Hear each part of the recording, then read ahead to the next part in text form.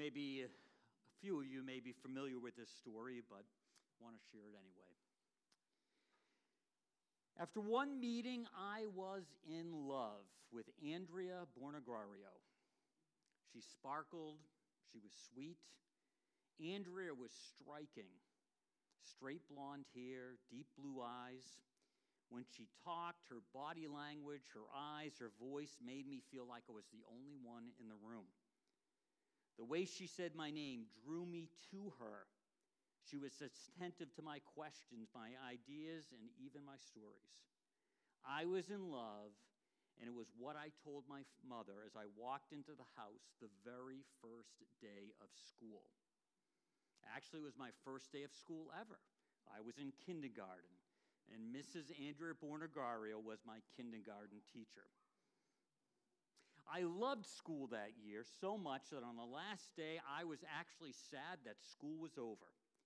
I remembered the bus ride home, sitting next to an old, wise sage. He was a second grader. I told him I was going to miss school. He told me something that I found very hard to believe, that next year that would all change. This would be the last year I liked school. The second grader was a prophet. From then on, right through graduate school, I was never again sad when school was over. Now, why did I feel that way? A little bit of the reason is kindergarten is definitely not as tough as first grade, especially with Mrs. Diltz. And only a few of you would ever know that.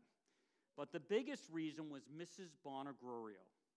You see, Mrs. Bonagrurio was a there you are person. Every day I was greeted with a smile. Those first few weeks of anxiety was dispelled as that sparkling voice directed me what was going on and where to go. Mrs. Bonagrurio treated each one of us, though we were 4 and 5-year-olds, with respect. She made us feel glad we were there. When she seated us, she made us feel comfortable, relaxed, and ready to experience the best that kindergarten had to offer. A few years later, Mrs. Bonagrurio got sick with cancer. And even though she wasn't my teacher, she still was a there you are person. Even on her worst days, when her beauty began to fade and she was still teaching, she was a there you are person. She's been gone for years now. I've lived way longer than Andrea Bornagrario. But to this day, 50-plus years later have passed, and I still have a warm spot in my heart. When I was thinking of sharing this, it actually made me a little sad, which kind of, I don't want to be a sad guy, but I can be sad. And it made me a little sad because she was such a there you are person, and there you are people tend to make us feel that way. In Mark 8:35, there's a quote from Jesus when he says, whoever wants to save his life will lose it. But whoever loses his life for the gospel, the good news, will save it. And at first glance, you think that the person that would lose their life actually would lose. But Jesus is saying the person that gives their life away, the person that's a there you are person, actually gains life, fulfills life. You know, and Andrea Bornagrario is burned into my mind. Jesus was also a there you are person.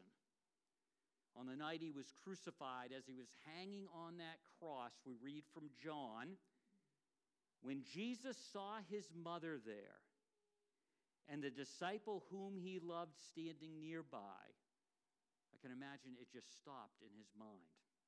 He said to his mother, "Dear woman, here is your son." And to the disciple, "Here is your mother." From that time on, his disciple took her into her home. Even in the last moments, Jesus was a there you are person. When you and I come to know Christ as our Savior, probably many of us have in this room, A transformation takes place. Our lives start to center on Jesus. And as his Spirit and he works his way into our heart and transfers or transforms us, all of us should become there you are people. Even the introvert who stays in the shadows can be a there you are person. When you and I are a there you are person, our love, our actions get burned into the hearts of those around us, pointing to our Savior. Jesus did that from day one. In heaven, foreseeing the future, knowing what life would be like, how everything would be unfolding, being a part of a creation existing before time itself. He was a there you are person and set things into motion. This week, our Jewish friends celebrate Passover. And if you recall, the reason the angel of death passed over the firstborn in the homes those many years ago was because of the blood of a lamb over the threshold.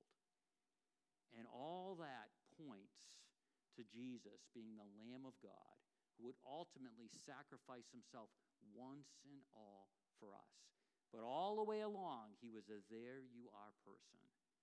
And then that first Christmas, he shows up as a there you are person, as a little infant born in that manger, ready to engage with us human beings, ready to become a human being and experiencing all the limitations, all the frustrations, all the temptations, because he wanted to be a there you are person.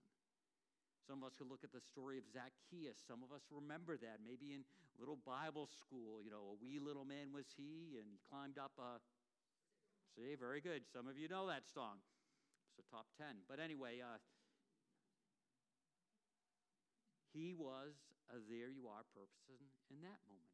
Moment after moment after moment. So as tonight we mourn a little, but again, we know what's coming. My encouragement to you, my encouragement to myself, because we can all grow in this area, is to grow in being a there you are person instead of a here I am person. Let's pray as we prepare for communion. Heavenly Father, again, how we are so thankful that your Son was, forever will be a there you are person. And it's changed everything for us. We thank you for that. In Jesus' name, amen.